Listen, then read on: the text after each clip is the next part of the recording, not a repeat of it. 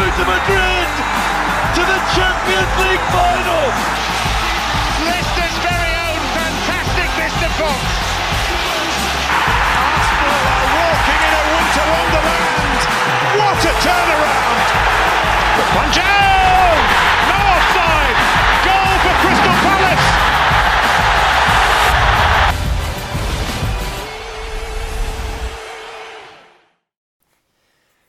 Hello everybody and welcome back to Slapcast. This is episode 12 of our 2019-20 show. And yeah, we're back again. And Josh is gone again, but we're sending him all of our love and best wishes as usual. Reese and Ethan are back though. Gents, how are we doing? Good, how are you? I am excellent because we have Ottman with us tonight, joining us from California. Ottman, how you doing? I'm very well, thanks for asking. Excellent. Okay, so we're going to get started talking about some European football from the midweek. And this is the first time, I think, ever someone said that all English teams involved won their games. All seven English teams that are participating have won their fixtures.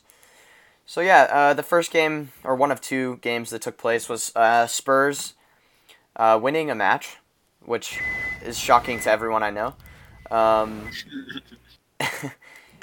5-0 scoreline against Red Star at home, and it was a good performance. It was a solid performance from the team, and Pochettino introduced some new tactics, which going forward I think are going to be the way forward for Spurs. We'll talk about this a little bit more in the Liverpool game, but it's sort of a 4-3-3 in attack and a flat 4-5-1 in defense. So, yeah, good to see. Obviously, good to see a clean sheet for the defense. And, yeah, overall, a good performance for Spurs in a time where we haven't seen too many of those. So, yeah, moving on. All right, so Manchester City played Atalanta, and they pounced on them 5-1 with a Sterling hat trick and an Aguero brace. And Phil Foden getting sent off in this game as well. Yeah, not one you would think would get sent off. Yeah, interesting bit of a topic there. But yeah, pretty routine, I think, for City at home against a side that's struggling in Serie A this season. So, yeah. Alrighty.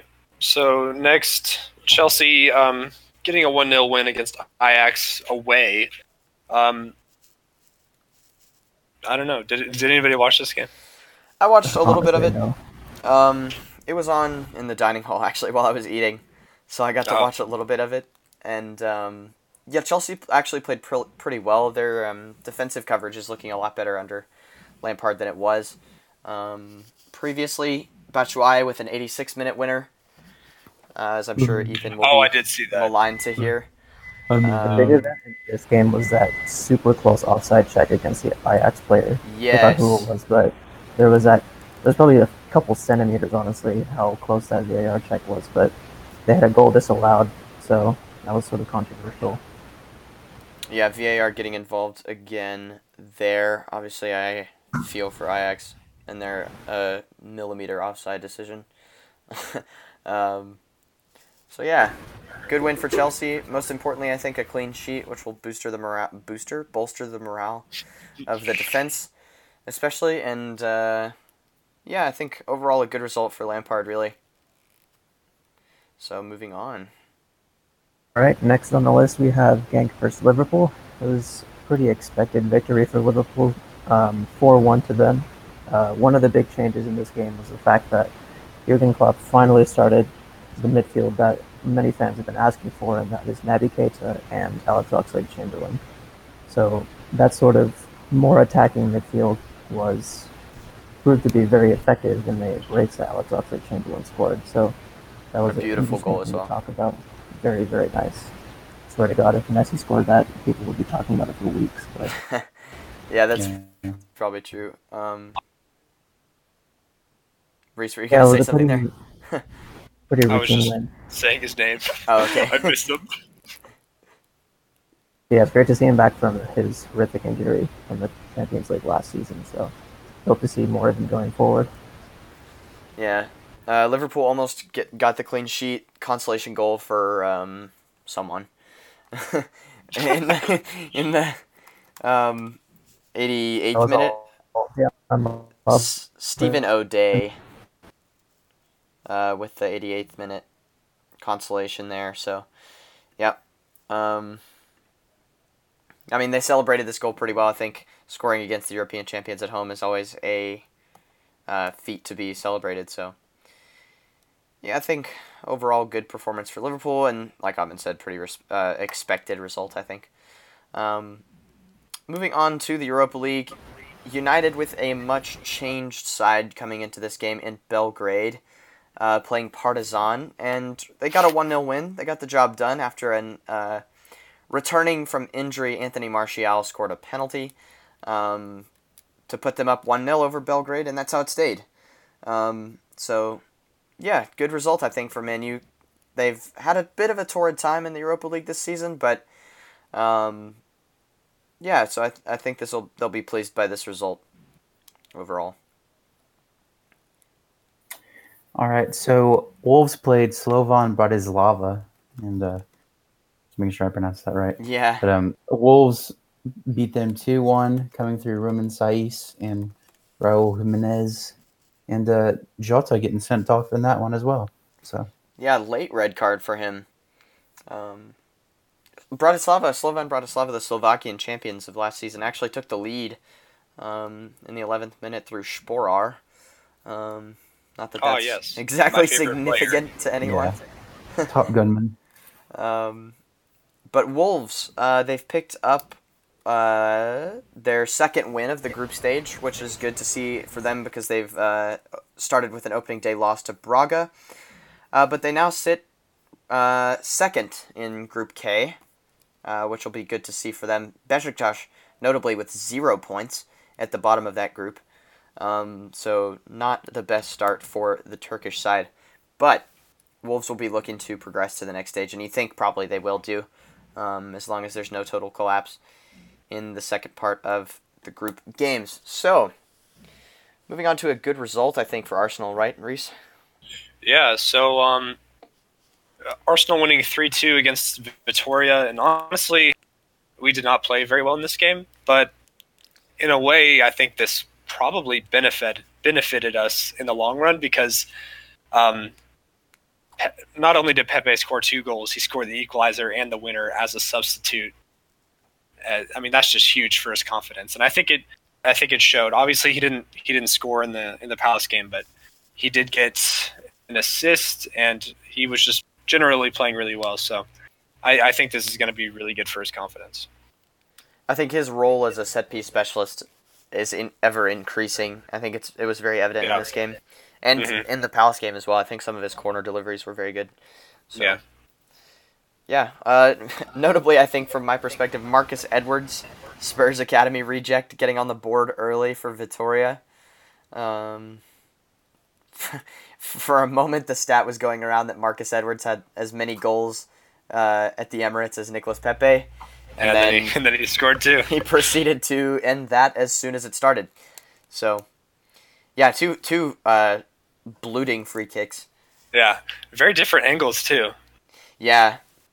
So it wasn't as though... Yeah. I don't know what I was going to say, to be honest. I started and then just stopped. Yeah, so I think that rounds out what was altogether a very English-dominated weekend in the European leagues. So, yeah, some Premier League action took place over the weekend, and really there's no other place to start, I think, than this game. Alright, so let's start off this Premier League preview with one of the most shambolic performances in Premier League history. Southampton versus Leicester City ended up 9-0 in favor of Leicester.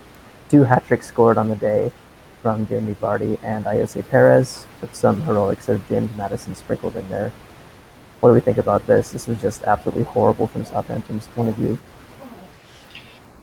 Yeah, I think really they just gave up in the end because, I mean, it's obviously disheartening to lose by this much. Leicester were playing amazing, and by the time like probably the fourth goal went in because they were so quick. Probably by the time it was 4-0, they just stopped playing. Well, for one thing, I think to start, this game was obviously an unpleasant affair for both sets of players, I think, because of how horrible the weather was. It was absolute torrential downpour. And so the game starts, and Leicester get a counterattack early, and Ben Chilwell puts it in the back of the net. And then VAR actually comes back into the buildup of that goal and determines that Ryan Bertrand had a sliding challenge that was deemed red cardable by VAR. So Southampton, as the commentator put it, were a goal down and a man down in the same sequence. Maybe I didn't watch the replay enough, but at first, originally I didn't really think it was a red card. I think we've seen these given a lot, especially in the past 2 seasons. Essentially, any time a studs up challenge is had, and if it's at any sort of pace, the referee generally will give a red card. And I think that's just a case of what happened here. And so it was unfortunate for Southampton in this regard, but they ended up being 5-0 down at halftime. Yeah. I will tell you, this result was immense for my fantasy team. As it was for many yeah. who had Leicester players, yeah. This is a record in English top flight history for an away victory. No team has ever won by 8 on the road, let alone 9, so shattering the record there and equaling the biggest win in English top flight history as well. Manchester United's 9-0 win over Ipswich, which was at home. So, an interesting stat, by the way, for you, involving father and son goalkeeper duos. Kasper Schmeichel and Peter Schmeichel become the only 2 goalkeepers who have seen their team score 9 and kept a clean sheet. And Angus and Brian Gunn have now been the only father and son duo who have both conceded 8 or more goals in one game. So wait, his dad pub quiz material. was on Ipswich? No, but his dad was on the receiving end of an 8-1 defeat. So that's still funny. They've conceded 8 or more goals. So, yeah, a bit of a strange stat there. But, yeah, Hasenhüttl, do we think he'll be gone? I don't know that this was his fault, really. Yeah, I don't. I've heard that the think board's it's going to continue to back him, honestly. I heard leaking reports of that. Agree with that decision, I think. They've been so much better since he's come in. The players just gave up in this game. The scoreline was very flattering to Leicester. Not that they played amazing, but it really shouldn't have been that high. Right. Yeah, and I think... Hasenhüttl go said ahead. that he takes all responsibility, but I don't think that's quite fair. That's just him deflecting blame from his players, because truly that his players are really at fault for what happened there.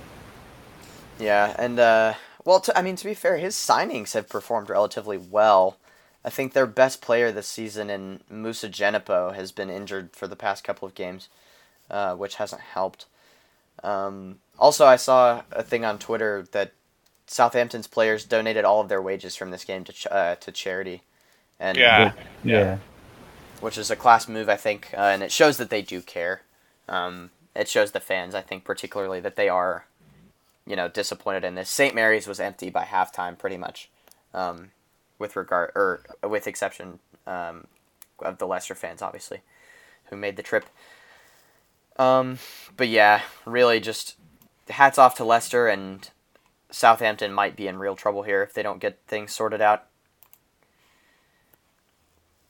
So, yeah, moving on to a game that we normally wouldn't review in depth, but this game was so action-packed, I felt it was worth taking an extensive look at. Brighton 3-2 victors over Everton on the weekend. So much to talk about in this game, I feel. Reese, have you seen this game in its entirety? Yeah, I watched this one. Yeah, so what do you think about the VAR decision? The penalty given to Brighton in the 83rd minute? Well, now I've just forgotten what happened. So, the ball was played over the top to Callum Connolly, and it was either Lewis Dunk or Shane Duffy. I think it was Shane Duffy. was going up for the header, and as he landed, he sort of stood on Callum Connolly. And the referee just gave it as like a not a dive, not a foul sort of thing, but VAR came back and awarded the penalty posthumously, I suppose, with regard to the play. I definitely think it was, I mean, it's soft and it's obviously accidental, but I don't know, it's tough. That's so tough. I do think it is a foul. I mean, the commentators were discussing the fact that it was accidental, but honestly, I don't know that it matters. Yeah, it doesn't really matter. Like Duffy it just makes it tough. It does, yeah. Tough break for Brighton, certainly, or tough break for Everton rather. And then another. Wait, I've just said that Shane Duffy tackled Callum Connolly. What am I on about? It was Michael Keane. Yeah, no, Brighton's players weren't tackling each other in the box. Imagine if they got a penalty for that. I mean, the way VAR has intervened this season, shambolic. And then another tough break for Everton comes as Luca Digne, who has arguably been their only bright spot in what has been a dire season. Oh, dearie me. What has been a shocking season, I should say. Digne sliding across to attempt to clear the cross out and puts it squarely in the back of his own net in the 94th minute. I think just unfortunate because in this play, Digne does have to deal with the ball. Yeah, because there was a guy behind. Yeah, Glenn Murray was preparing to put it in the open net, so Digne had to do something, and unfortunately that something was score on himself. So, 2 tough breaks for Everton in this game, but Brighton will take this win in stride. A team, by the way, who have recovered from their poor form and are looking quite right, I think, coming back from the international break. So yeah, not too bad for Brighton. Obviously, they suffered heartbreak at the hands of Aston Villa last weekend, and they've got Norwich next weekend, which I think will be a good fixture for them to get their feet under them. So yeah, let's move on. All right, so Chelsea have beaten Burnley 4-2, and let me have the Premier League app. Oh, Pulisic scored his Captain hat America, trick. baby. Yeah. The perfect hat trick. Perfect hat trick. And then another goal from Willian. Prevails over Burnley from a strike of Jay Rodriguez and Dwight McNeil. Now. Jay Rodriguez with the Kraken strike as well. Yeah. Nothing more than consolation. Though for a few minutes it did look as though Burnley were going to give them a run for this. Because they scored 2 in quick succession and then sort of looked dangerous going forward, but couldn't apply the finishing touch. Issues, I think, for Chelsea defensively still. Obviously, being 4-0 up, it doesn't matter too much, but Lampard certainly won't be happy with this, conceding 2 late on. So, Otman, what is your take on Chelsea this season? I'm curious, just as far as tactically and how they're shaping up so far under Lampard. Well, they've been a super mixed bag. I know that they haven't really committed to starting Pulisic until very recently. So a lot of fans have been very questioning of Lampard and his decision-making as far as that goes. But from what I've seen, it's actually super impressive that so many of their youngsters are coming through and performing in the way that they are, putting in very mature performances from people like Tomori and Mason Mount. And you have people like Kovacic and Jorginho coming into form as well. So I think it's all lining up to go pretty well in the coming weeks for Chelsea, honestly. Yeah, I would agree. I think notably in Chelsea's defense, Fikayo Tomori, since he's come in to the starting lineup, Chelsea have not lost a game. So yeah, a big impact at the back, I suppose, for a young center back, which will do wonders for his confidence. And Chelsea really the future is bright for them and for the English national side as well, because so many of these young talents are English. We got to see a bit of Reece James in this game, and I thought he was excellent. Yeah.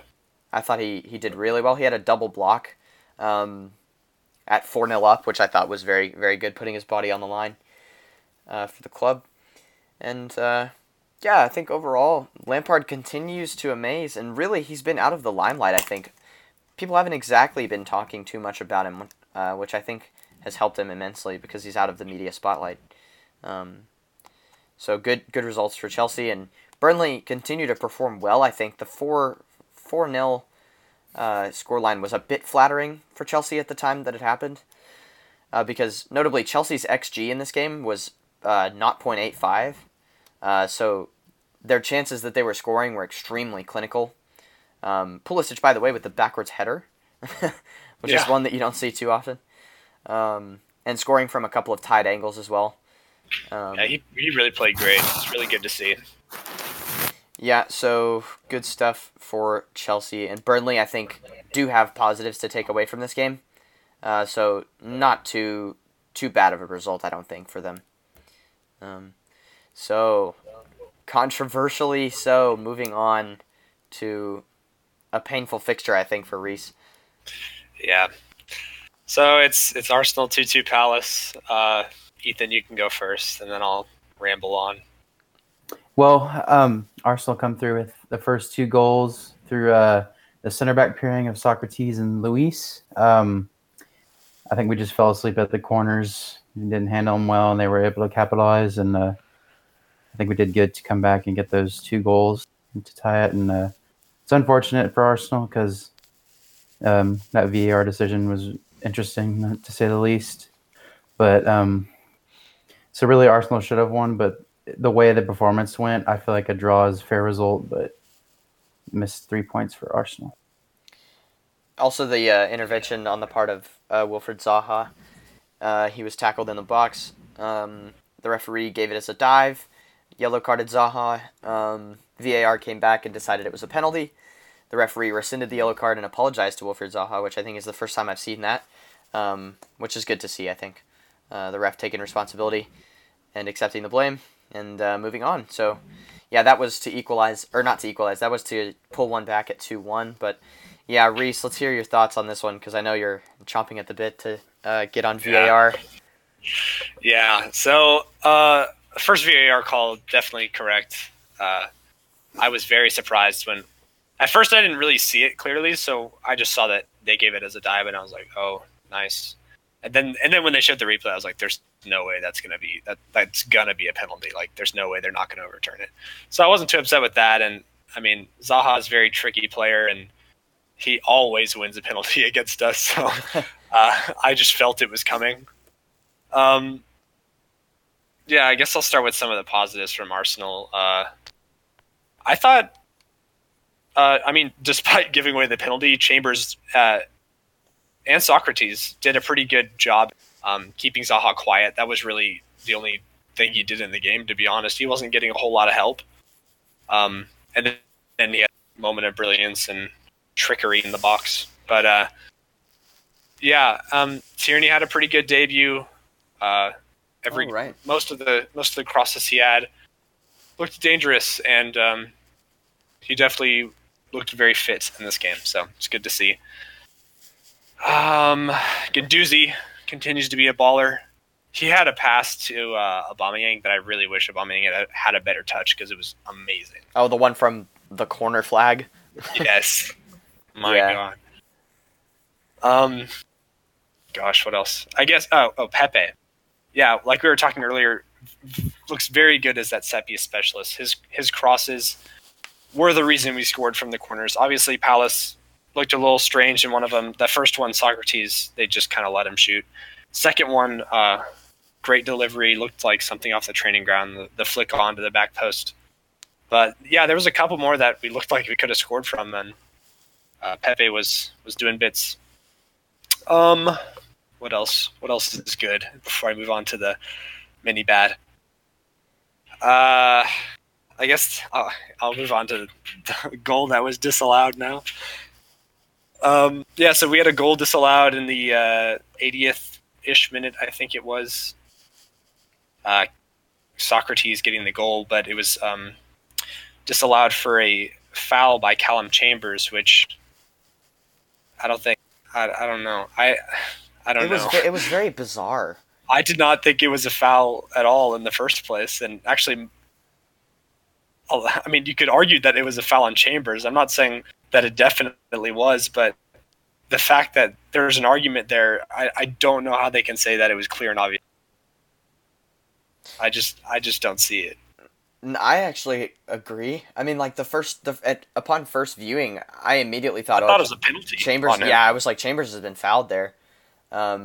Obviously, I didn't see this was happening at the same time as the Spurs match, so I didn't actually get to see this live. But when I first saw it, I was like, oh, they must have had a penalty or something like that. But no, yeah, both players sort of fell in opposite directions at the same time. It was a very bizarre play, I thought. And even more bizarre for VAR to claim that falls above the clear and obvious bar, which has been so high this season. I think if anything, they have to let the ref go to the monitor and look, because it's there. That's not in the Premier League this season, actually. No, it is. Oh, it is? Yeah, just they never do it. Is it seriously? Because the commentators were really confused about it as well, and then the camera panned to the monitor, and the commentators were talking about they didn't understand why the ref wasn't given the permission to go look at the monitor in this situation. I didn't even know that. I thought that was excluded from VAR's implementation in the Premier League. Yeah, I don't get it, but yeah, very unfortunate in that end. Yeah, I have other thoughts about the game. What about? Oh yeah, Xhaka. So Xhaka getting subbed off and getting originally cheered at, not because he played well, but because we were cheering because he was being subbed, which that's just terrible. You shouldn't do that to your players. Then he proceeds to beckon to the fans because he's getting annoyed by it. Tells them to mug off. That's the censored version. To do one. Yeah. Then I was not participating. I was very angry. I was sick, is what I texted y'all. But I did. I was feeling uneasy about it. I didn't like this. They started booing him. He came off, ripped his jersey off, and walked straight down the tunnel. And for the most part, I'm on Xhaka's side here. We cannot boo our. That's just not good. And we've also abused him online, abused his wife online in the past. So I think any other player, the reaction's merited, but the other hand, when he is our captain, and you can't act like that in response.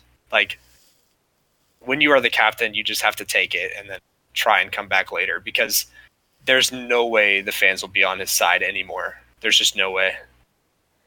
Yeah. He's not going to get any support after that, and it's going to be very hard for him to captain the side.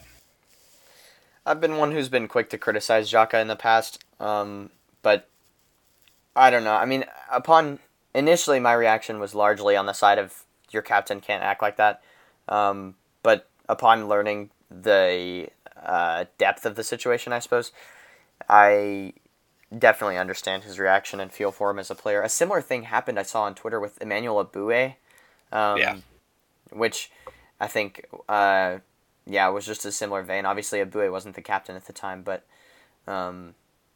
actually he may have been. I don't know. But, so just not nice to see, I think, from the fans, but also not nice to see Xhaka react in the way that he did. But yeah, we won't linger too long on that because it's an unpleasant topic, I think. Yeah. The last thoughts I have, I talked about it a little bit with the guys, but I think I'm officially on the Emery out wagon. I think my thought process with this is there's 2 more games until the next international break. If he doesn't show signs of changing tactics, because the tactics is what's wrong. We're just playing way too defensive. If he doesn't show signs of changing and we don't get results from these 2 games, he needs to go. And we need to either find a replacement or let Ljungberg take over temporarily unless he does really well, and then he can get the permanent. But yeah, that's what I'm feeling about that right now. So. All right. Altman, do you have any thoughts on Arsenal's current situation and how they've shaped up under Emery? Yeah, I think they're certainly underperforming for where they should be as a club in the top 6 solidly. But I've heard there's a lot of controversy argument around whether Emery just needs more time or more funds or more players and whatnot. But I think honestly, I just kind of think Emery's out of his depth. I wanted him to do well. Well, not really, but like he should be doing better as an Arsenal manager, especially when he's given an $80 million player. And yeah. Yeah, I just don't think. I don't know. I mean, I don't think that we should have been booing Xhaka and stuff, but I don't think he should be starting in the first place. I don't think he should have been given the captaincy, although that was voted on, so I can get over that. I don't understand why we refused to play Torreira, and when we do play him, we play at a number 10. There's just so many poor choices tactically that I don't understand. So, yeah. All right, moving on to a relegation 6-pointer. No.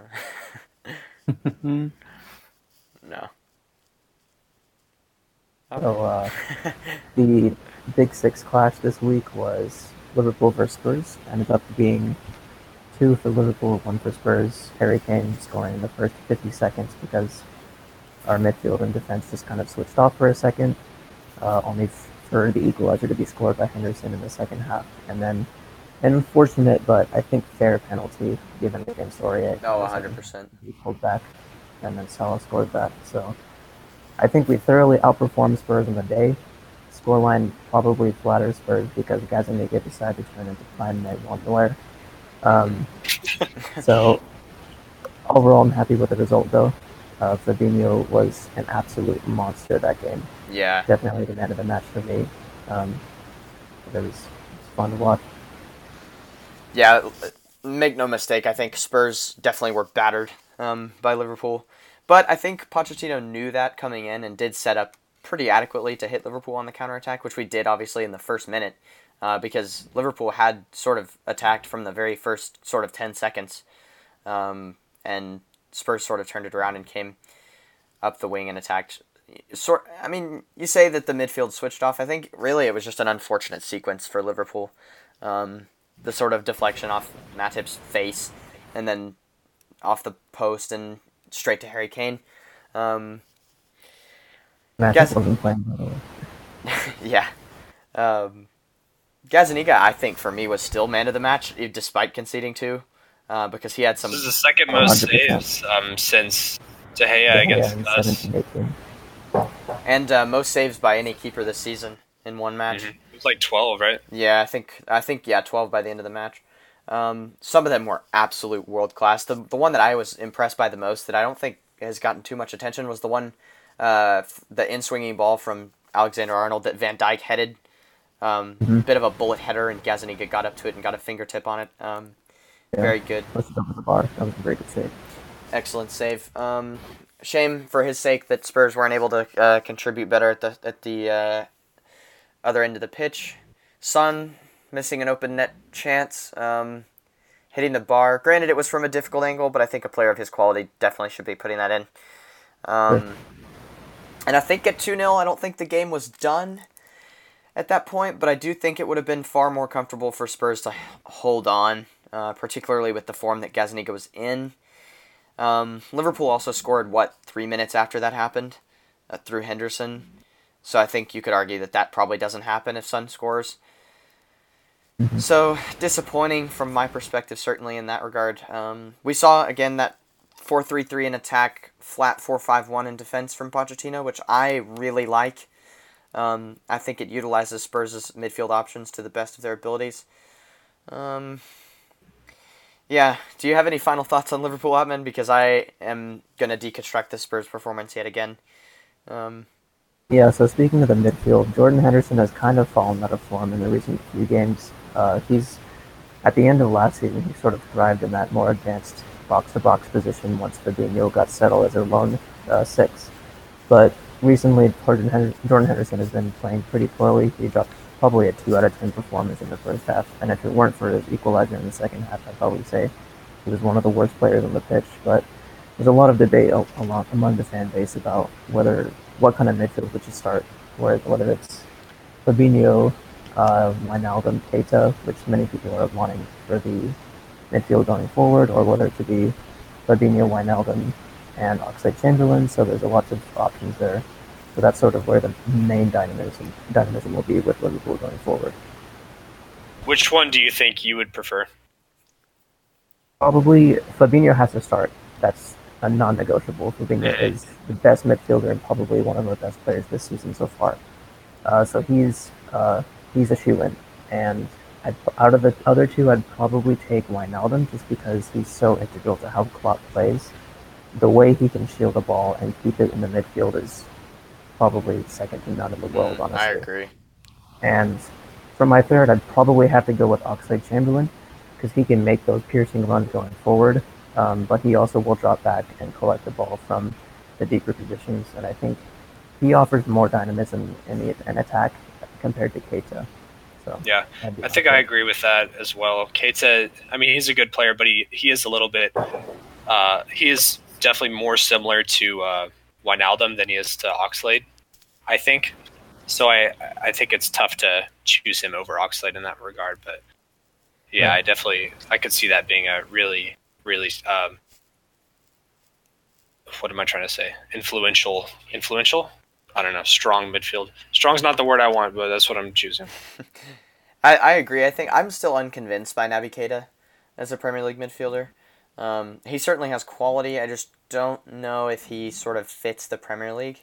Obviously, we haven't seen a huge amount of him, so we may not, or I may not have a good value judgment on his quality there. But I think I agree. I think Oxlade, especially after seeing... He was one of our best players against Genk. So Keita or Oxlade? Keita. Okay, yeah, fair. To be fair, I didn't watch the game, but yeah, sure. Yeah, Spurs. I think again a key to take away from this game is how desperately we need to replace our fullbacks. Because in the modern game, fullback is quickly becoming, or wingback even, is quickly becoming the most important position on the pitch. As far as how the Premier League is structured now and how fast the counterattack can hit and how dangerous those crosses are coming in from Alexander-Arnold and Robertson. It was very clear. Serge Aurier didn't play terribly on the day, but certainly it's just obvious to see how far outclassed he is by Alexander-Arnold, who I think is in the top 3 players in the Premier League at the moment. In my opinion, he's having a stunning season, and I think he offers so much from a position that traditionally we wouldn't think of as being a player who can offer as much as he does. So he's definitely the best right back in the league, I think. I would say in the world, honestly. I don't think many can challenge him. Who does he even have competing with him for the world? No one. Kimmich, maybe. Yeah. Danny Alves. But Kimmich he's old. is the one that's brought up mainly in contention with Trent, so I'd say but isn't he playing more than midfield this season? So he's just gone back and forth, I think, with Bayern's injury concerns. Yeah. So I think Kimmich is like the only one that's even comparable. Serginho Dest. I think not. Contribute or what did he? What is He's the word I'm looking captied now. for? Captied or committed to the U.S. Good grief. Yeah, so good to see. Sorry, go ahead, Ahmed. Yeah, I think it was either key passes or chances created. I think Trent even outclasses Kevin De Bruyne currently. So it's clear that he's a super, super strong attacking force. But I mean, we always knew that, but he's just getting better and better. Those deep crosses are just near impossible to defend. And especially with how much or how bombastic Liverpool's attack is going forward. Well, not that their attack would be going backwards, but obviously Mane, Salah, and Firmino offering so much up front. But yeah, back to Spurs quickly, I think.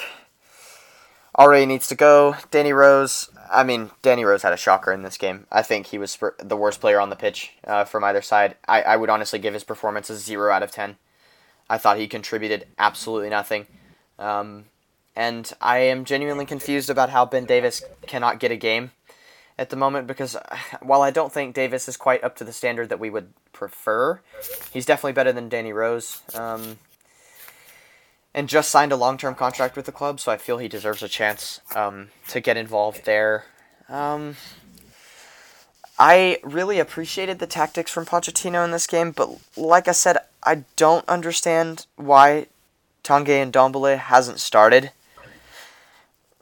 He created more chances, I think, in this game, coming on as a substitute than any other Spurs player, which is just both damning of Spurs and also says a lot about Ndombele. I think he had a few gorgeous passes that amounted to nothing in the end, but definitely exciting to see. I think Lo Celso made his cameo, I suppose. Oh, that's another thing. Pochettino left the changes far too late in this game. Leaving something you've had a gripe with in the past. Yeah, I really thought it was getting better, but I was begging Pochettino to bring on Lucas around the 60th minute, and he just would not. Dele Alli is out of his depth continually. His goal last week will paper over the cracks of what really have been two abysmal performances from Dele Alli. I just don't see what he offers. Playing, honestly. Exactly. I mean, I just don't see what he offers to Spurs. He takes the ball in his stride and gives possession away. I think that is generally how possession goes when Spurs have it and get it to Dele Alli. So Christian Eriksen was absent in this game. 0 key passes, which is just shocking, really. I think the sooner we relegate him to the bench and move him on, the better, I think. Don't get me wrong, Eriksen's a class player, but his heart's just not in it, I think. And Lo Celso really needs to get that chance to bet in as his replacement. And honestly, who's to say whether he can do it or not, because he hasn't played. So, yeah, Sessegnon, hopefully begging Pochettino to start starting him at left back. I don't know. I just don't know what the answer is with the Spurs team. Ndombele and Lo Celso and Sessegnon all need to start. I think Sissoko, his days as a starting midfielder are probably or should be numbered.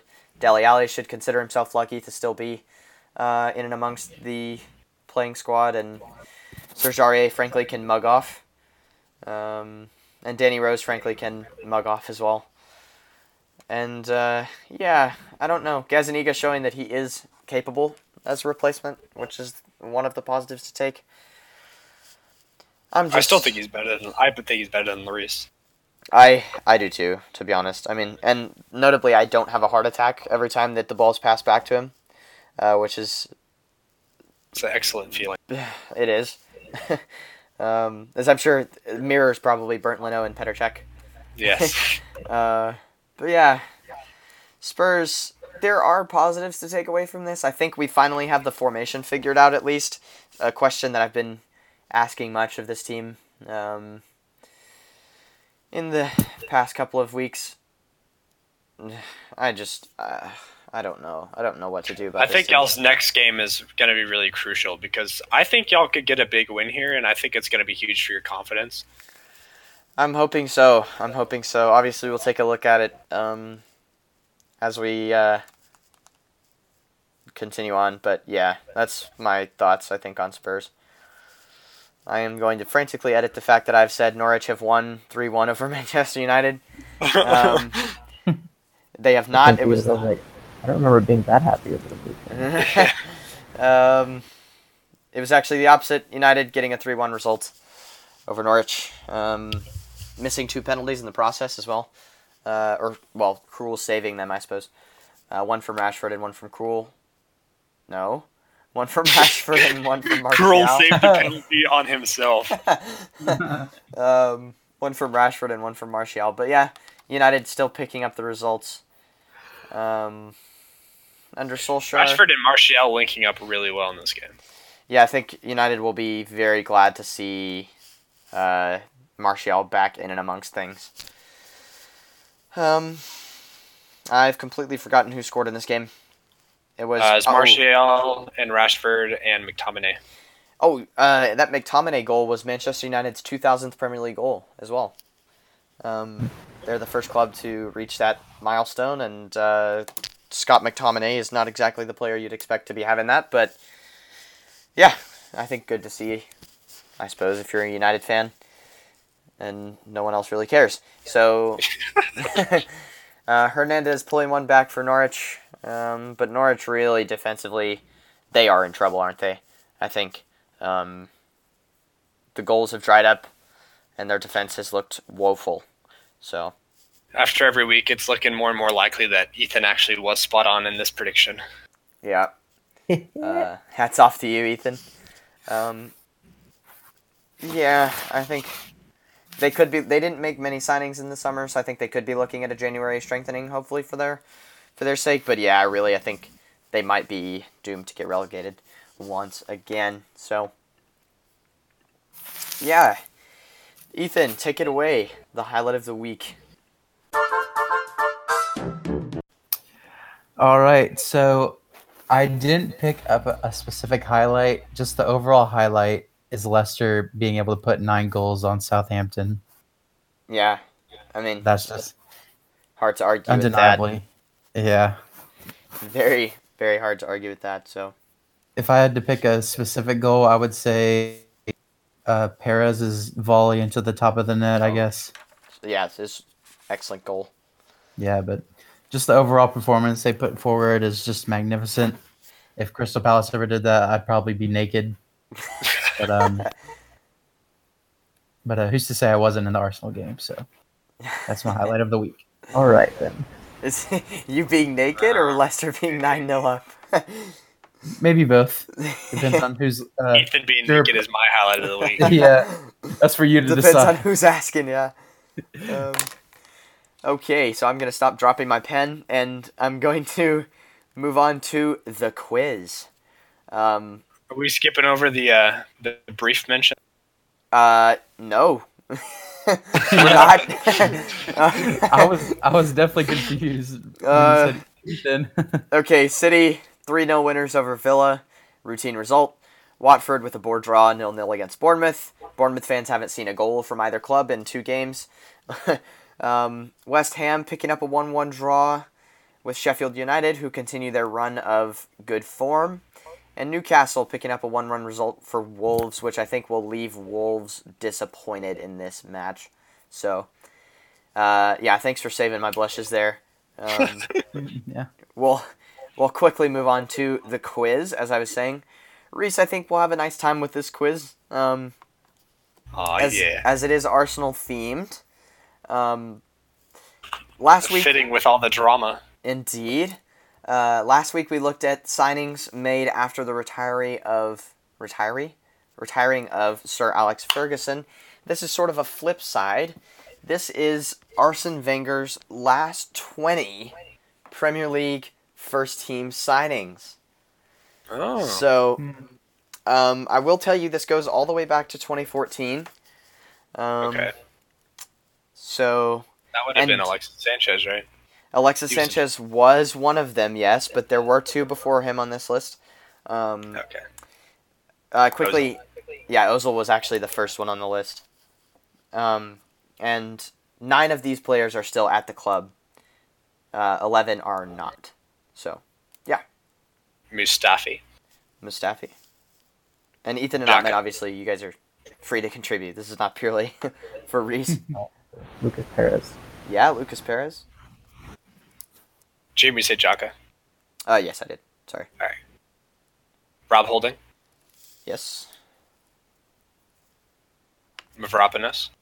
Yes, his third to last signing as manager. Takuma Asano. Yes. Indeed. Oh, some interesting ones on this list, you know. When the heck did Petr Cech sign? It was Petr Cech. He signed, he was middle of the road. He's the 11th player on my list. Coquelin. So, Coquelin was actually just misses out. He was the last player, or the first player on that I didn't, or the 21st player on the list, if that makes sense. But good job. Aubameyang and Lacazette. Aubameyang was his last signing, and Lacazette as well. Not his last signing, obviously, but yeah.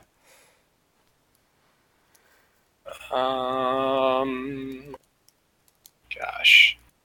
Kolasinac. Isn't one of them, is it right? Sorry, Ottman? Chesney.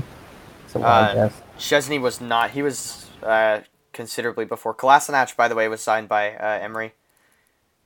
He was? Yeah. No, wait. No, he wasn't. Mm-hmm. We- Hold on. Let's see. He played for Wenger. Wait. June 6th, 2017. Am I having a shocker? Or Transfer Market's having a shocker, at least, because that's where I got the stats from. Maybe I'm having a stroke. No, I swear Kolasinac was there for a You're season. right. Transfer Market has had a shocker. They have left Kolasinac off this list. Well, maybe he's up there because they agreed that Kolasinac would come in the summer. Well, but it was Wenger's last summer, though. Yeah. Reese is right. I don't know. Like I'm he not played sure. I thought he played a season with Wenger. He did. So, Yeah. okay, fair enough. Transfer Market has had a shocker. And I've had a shocker for not realizing. So, Gosh. you've named, let's see, 1, 2, 3, 4, 5, 6, 7, 8, 9, 10, 11. You named 11. There's 9 left. Obviously, most of them are not as recent. How many? El Neni, yes. Oh yeah. Shares a birthday with you. He does. And Ozil shares a birthday with you. Yeah. Was Mkhitaryan Wenger too? Who? Yeah, he would Oh, be. Mkhitaryan, yeah. He was Wenger's second to last Swap signing. deal. I always forget about Mickey. Okay, so you've gotten the last 11. Now you're missing 12 through 19. Well, you've got Sanchez. Who is the goalkeeper that's not Chesney but also was second choice? Yes. I think. Wait, what? Who's the goalkeeper that's not Chesney but he was always Fabianski? second choice? No. No, Ospina. That was Ospina. Oh my gosh, I forgot about it Ospina, was too. David Ospina. Yeah, okay, so let's see. Do we want hints or no? Yes. Okay, 2 of these players were left the club this summer.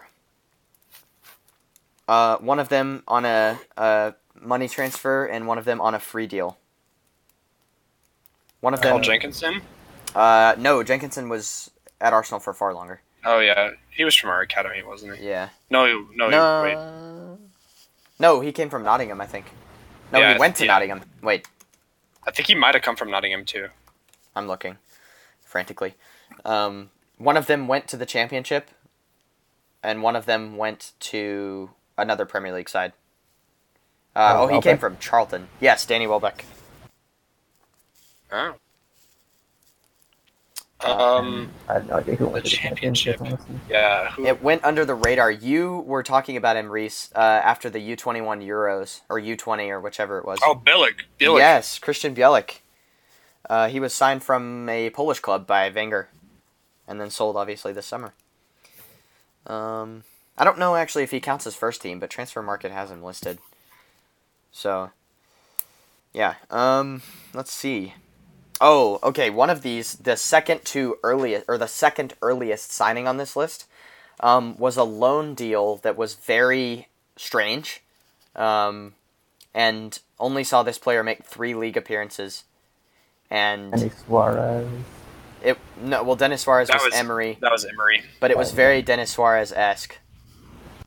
In fact, it's even a meme, like pointless Or loan signings. Bentner. No. Oh, we signed him because to fix an injury, and Yep. he was injured. Yes, and he was Oh my injured gosh. during the medical, and now pointless loan signings are called this I literally just saw this on Twitter because of like him. today. Oh my gosh. He's a Swedish player. His name Kallstrom. is Yes, Kim Kallstrom. Never They've- would have gotten that. They've so they say like a a Kim Kallstrom signing is like a pointless loan signing.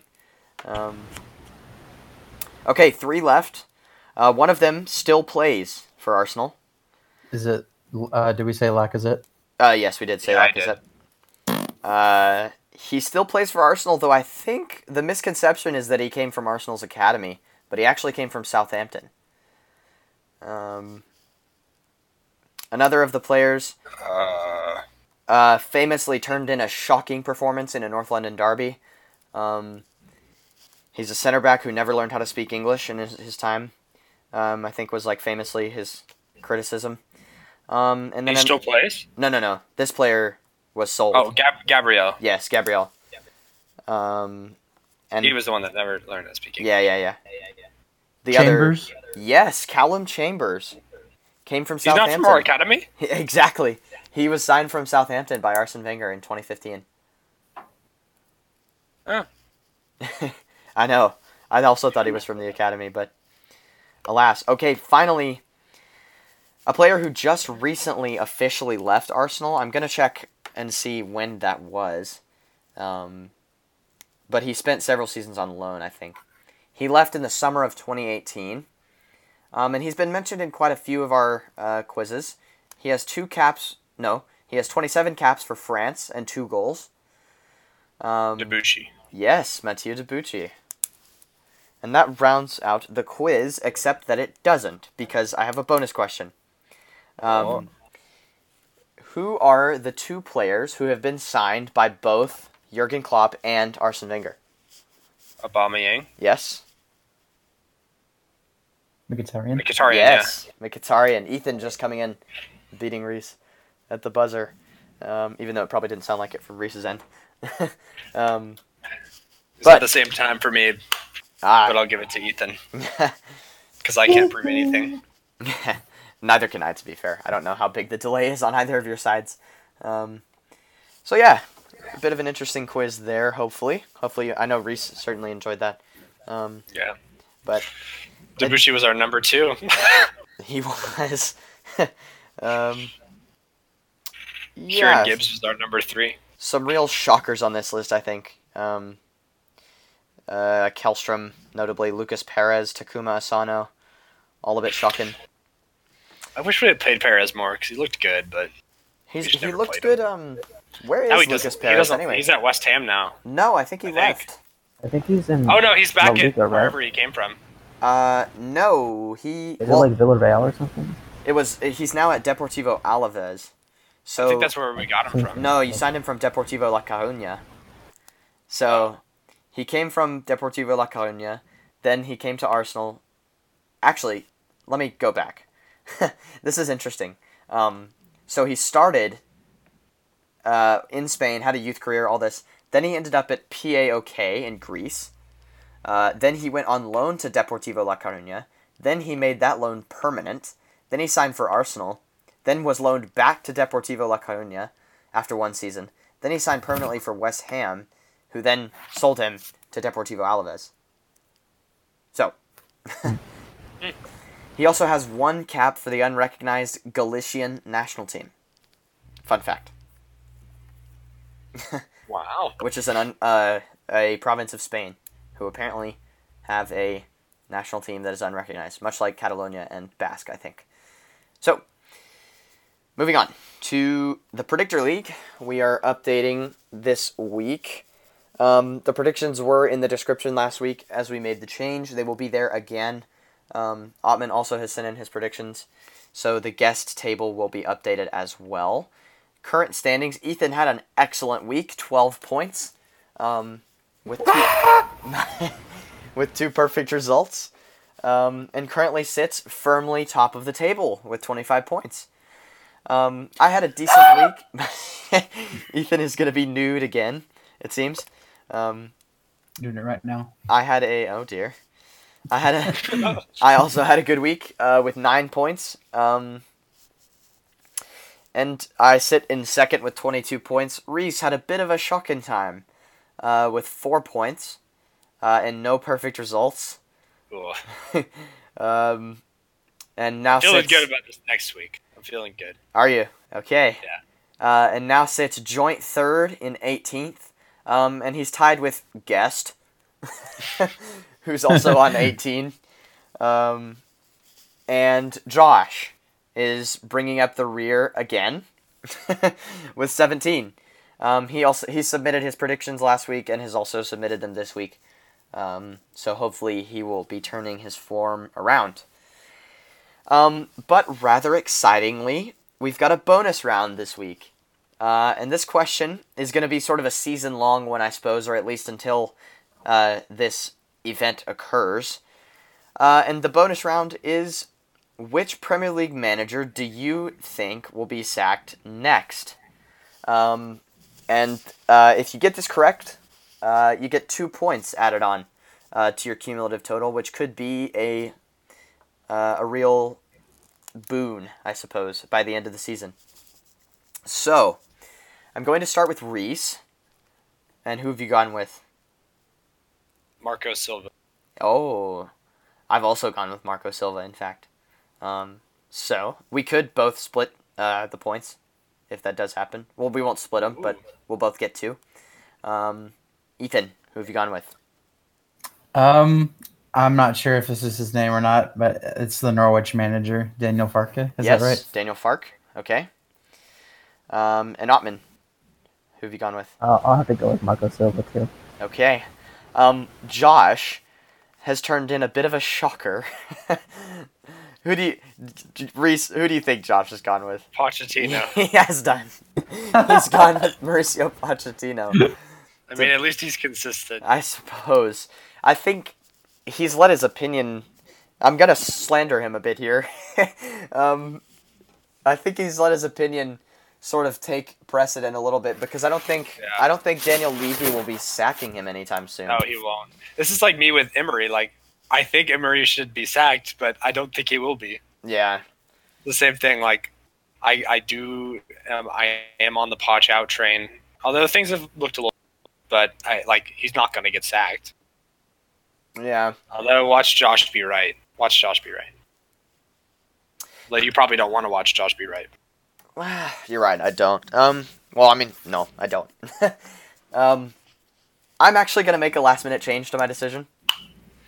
I have decided to go with Quique Sanchez-Flores at Watford. Really? Yeah.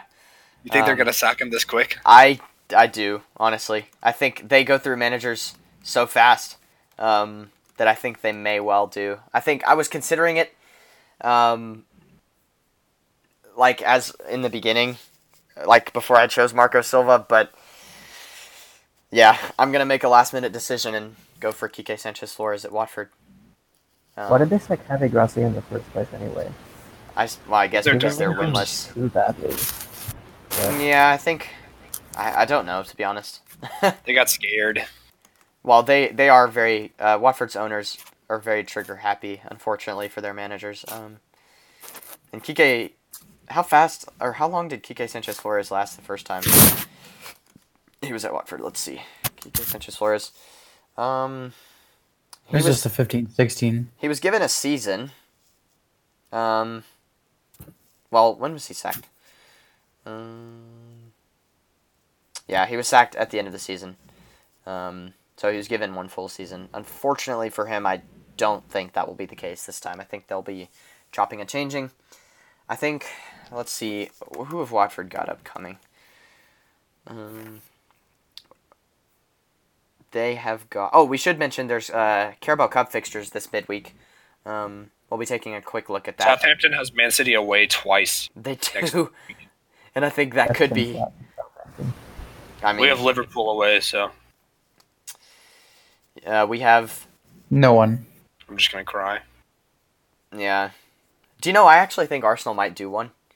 I think Liverpool... No, I think Liverpool... only if they play their, children. Exactly. I think Liverpool are not going to be giving too much care to this competition.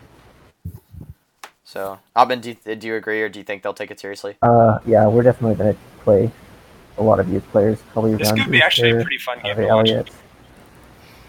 I hope Harvey Elliott... players in Joe Gomez and Naby Keita, they might start. I know Adrian probably will start because it's a cup game and he's a solid keeper, so it could go either way. But I know we're not focused on this championship anymore. Martinelli hat trick incoming. Honestly, it's not out of the realms of possibility. I would not be displeased if Harvey Elliott suffered a career-ending injury. Obviously, that not seriously, but Stay mad. do what? Stay mad. Yeah, there's the whole what happened? The Harry Kane situation. The video that was posted of him on Twitter calling Harry Kane a British slang for a special ed person. Oh, I didn't even see that. Yeah, I won't repeat the word because it's a bit offensive. But yeah, it's not a word we use in the United States, but it's very offensive in the UK. So yeah, not a good one from his perspective. But unfortunately for Watford, they've got Chelsea next, and then after that they've got Norwich, Burnley, and Southampton. Which I think, if they come out of that patch without a win, honestly, I think if they come out of Norwich without a win, I think Kike could be gone. Honestly, yeah. So that's why I've gone for the decision. Although I definitely understand Marco Silva. I think if Spurs turn over Everton, Marco Silva could be out the door, potentially. That's kind of what I think is going to happen. Would be real. Yeah. All right. Let's move on to some predictions, or not predictions, but some previews.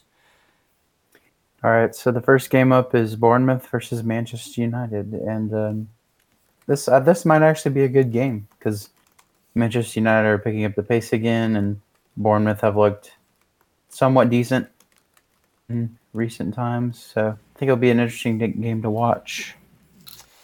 Yeah, I think United have shown that they've had some consistency in results, but Bournemouth, I think, could be hungry to score since they haven't scored in 2 games, perhaps. So I think I'm inclined to say United will probably take the win, but I don't know. I think it could be a more difficult result than perhaps first glance would tell you. Yeah. I don't know. Does anyone else have any thoughts on this game, on Bournemouth or United?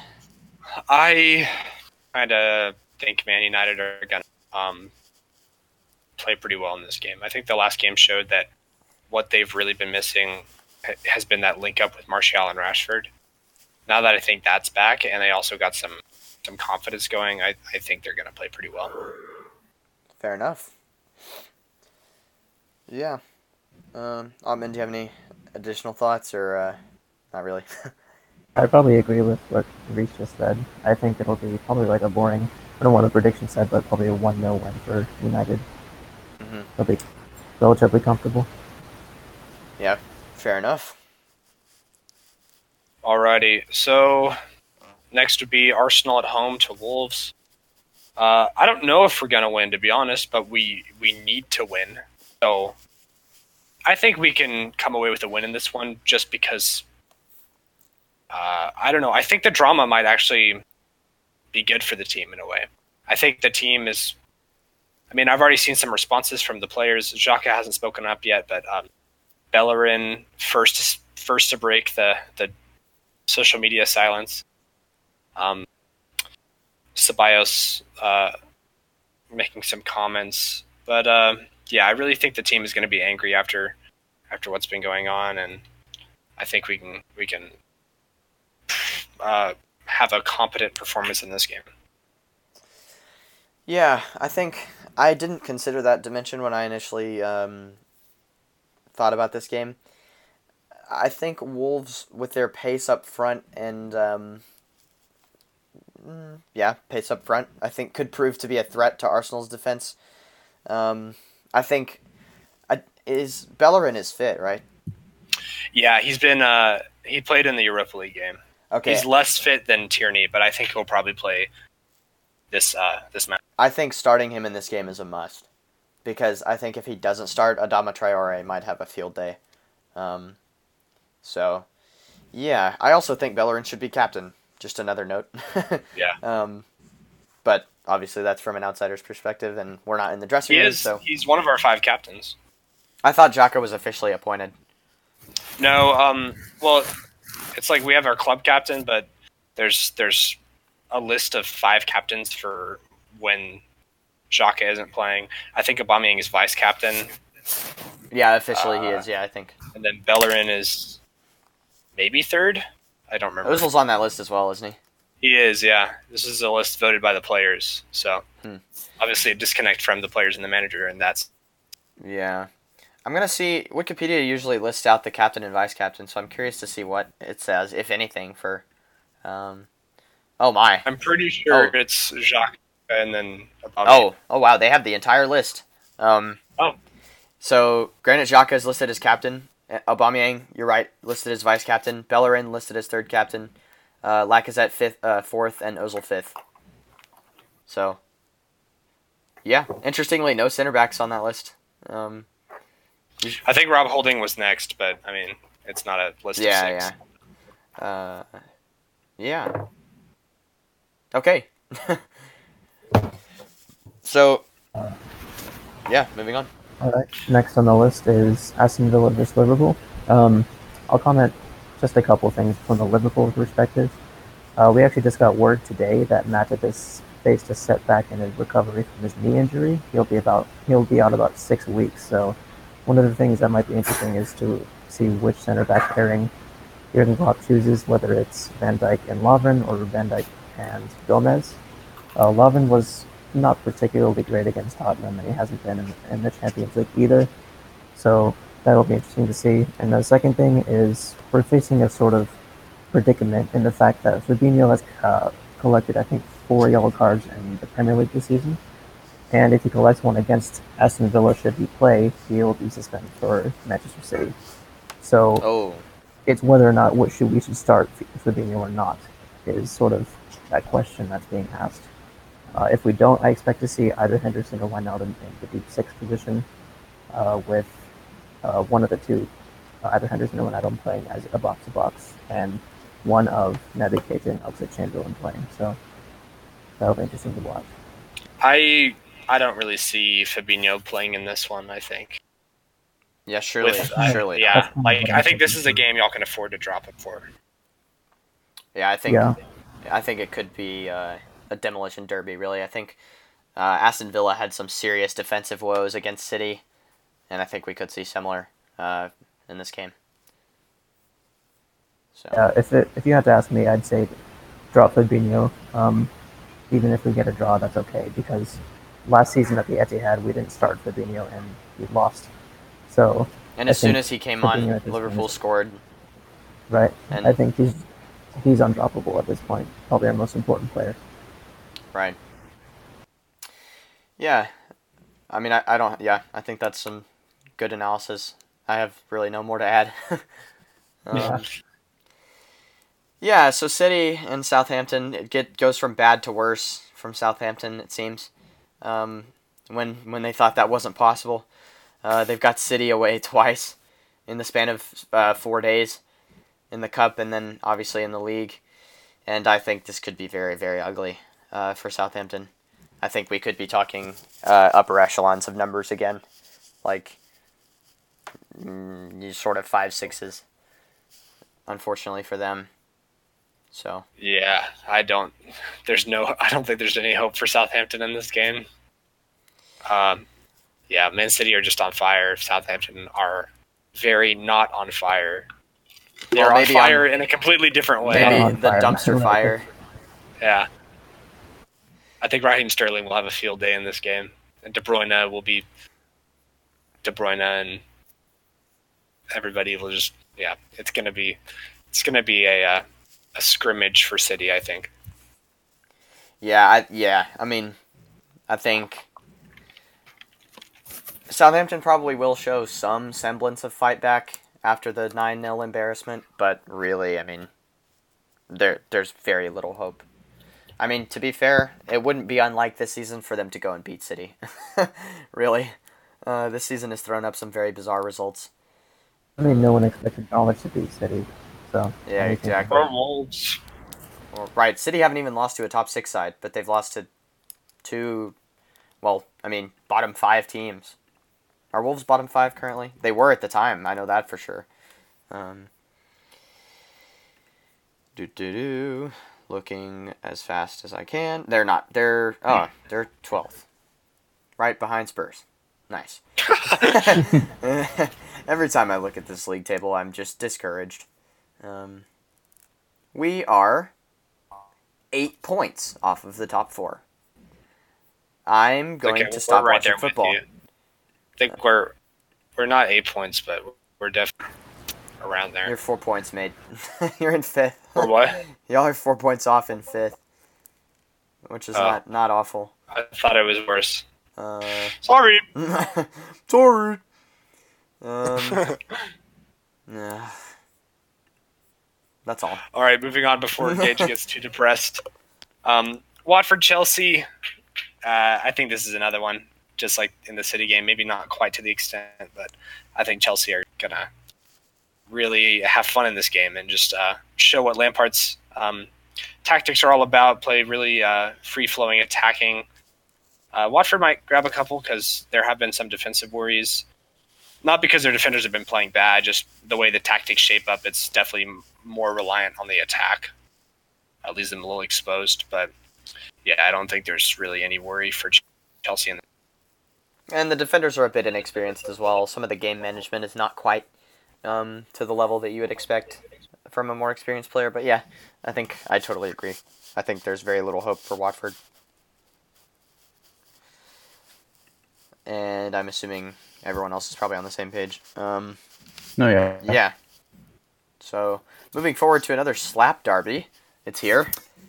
Yeah, I guess Palace have them all at once, but Palace play Leicester, and I'm afraid because Leicester have looked really well recently, coming off of the back of a 9-0 win. But I keep holding on to that Leicester beating the crap out of, or Palace beating the crap out of Leicester all the time because they haven't beaten us since 2016. So, but I bet it'll be broken by then. I definitely see this one being broken, but I don't think it'll be anything embarrassing. I think it'll be a good. Yeah, that's what I'm hoping for at least. I'm actually on the side of Palace in this game, I feel. Just because they've been a bit of a bogey team for Leicester, as you mentioned. And I don't know. I feel that Leicester's run is mildly unsustainable. I am a bit concerned for them. If they get a couple of injuries to key players, they could be in big trouble. Well, not big trouble, but they could be in trouble as far as their top 4 aspirations are concerned. Vardy and Soyuncu in particular, I think, are rather irreplaceable in that team. So, yeah, I think I'm going to take just an edge, a Palace win, but perhaps that's a bold prediction. This could be one of those fixtures where the history prevails. Mm-hmm. So, yeah, like form is thrown out the window, and it's just what happens. So I don't think it's too bold of a prediction. I wouldn't be surprised.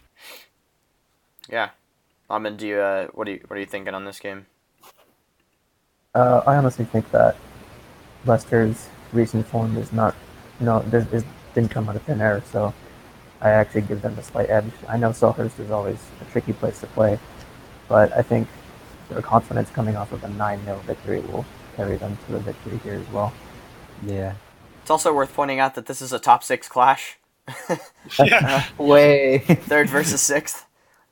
So very nice for those two clubs to see. The overachievers derby. Yep. And moving on to a relegation 6-pointer. Yet again involving Tottenham. And Everton, who are both at risk of getting relegated. Spurs are terrible, and Everton are terrible.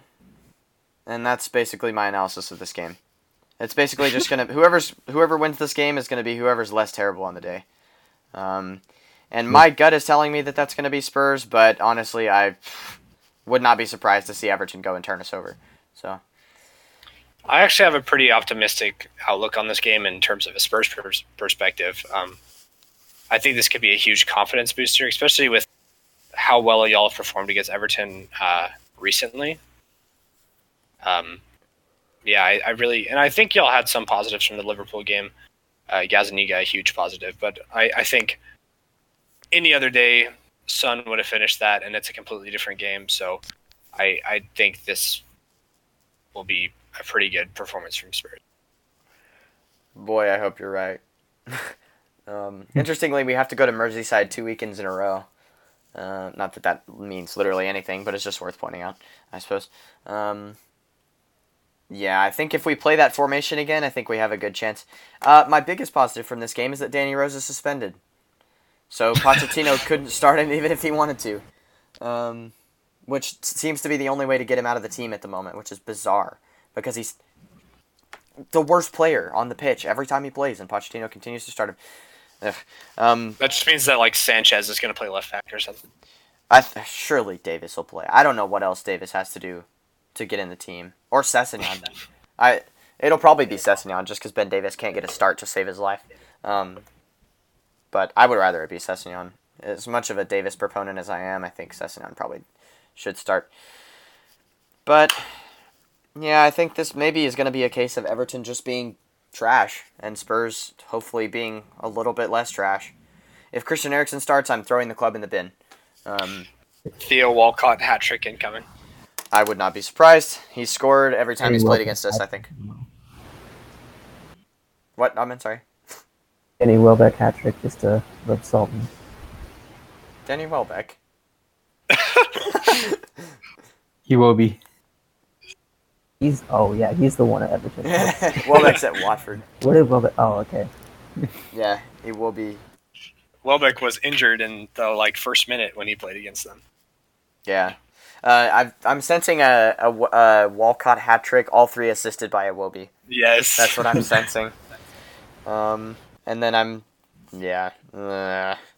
just thinking about playing Theo Walcott makes me nauseous because he scores against us every game and he's a twat. So, yeah. I don't know. I think it'll be pretty comfortable for Spurs, honestly. I wouldn't be too harsh on their performance from Liverpool because they did have some really bright spots. Balls up at the top and exploiting spaces in the middle. So, I mean, and looking at Everton's form, they're just absolutely dreadful. Like 1 win and four played, the rest of them losses. So, I'd be optimistic from this perspective. You forget that my spirit has long been crushed, unfortunately. But yeah, hopefully you guys are right. I did predict a Spurs win in this game, but only slightly. I think Everton will cause us trouble, as they usually do. Yeah, I'm so tired of losing. Bro, me too. The last game that I saw us win was the Southampton game over a month ago, because I was in class during the Red Star game, and also it wasn't televised. So, yeah, I haven't seen us win a game in over a month, and it's a miserable feeling. So, I think that is just about us done, unless anybody else has any news or notes they would like to discuss. In fact, I have a bit of news I would like to discuss. They have released the provisional Premier League schedule for the 2021-22 season. Obviously, which will be impacted by the Winter World Cup. I don't know if you guys have seen this. But I haven't. So the Winter World Cup is scheduled to take place from November 21st to December 18th, I believe it is, which will be interesting. Christmas time World Cup final, which, as much garbage as we give this World Cup, we'll actually get to watch it when we don't have class. Which is nice. So I would rather it be in the summer when we don't have class, but still. Yeah, so the Premier League, this could be an injury-filled season, I think, because the Premier League is going up until November 13th, which gives the players 5 days to get to the World Cup. And then the Premier League resumes on Boxing Day, which gives the players 8 days to... I suppose the finalists and third place matchers. It gives them 8 and 9 days to recover and travel back, respectively. So I think we could be seeing a lot of reserve teams playing on Boxing Day in that season, and also in the game before the World Cup. So, as exciting as World Cup teams are, or World Cups are, this one is poorly positioned, I think, and we really did see something special in the 2018 World Cup. It'll be the last one. The last normal World Cup, I feel. Because 2026 is expanding to 48 teams.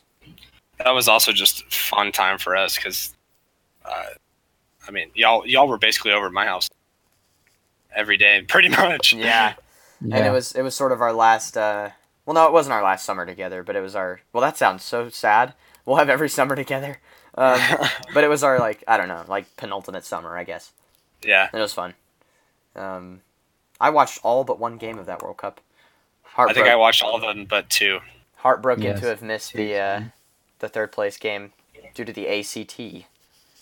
But yeah, I think I missed 2 of the 6 a.m. group stage games. I see. I woke up yeah. at 5 to watch the France-Australia game. I remember that distinctly. I watched England and I forgot who else was in their group, but they beat them 6-something. Panama. Yeah, I immediately went to sleep at halftime. Yep. All right, I think that is officially us done. Now that I don't have any other ramblings to interject. Ottman, thanks for coming on. It's been a pleasure. Thanks for having me. And Reese and Ethan, as always, the ever faithful, the wives of the podcast, as it were. Yes. Sure. Or you could marry each other. Yes. This has taken a strange turn. So we're going to end it here. Goodbye.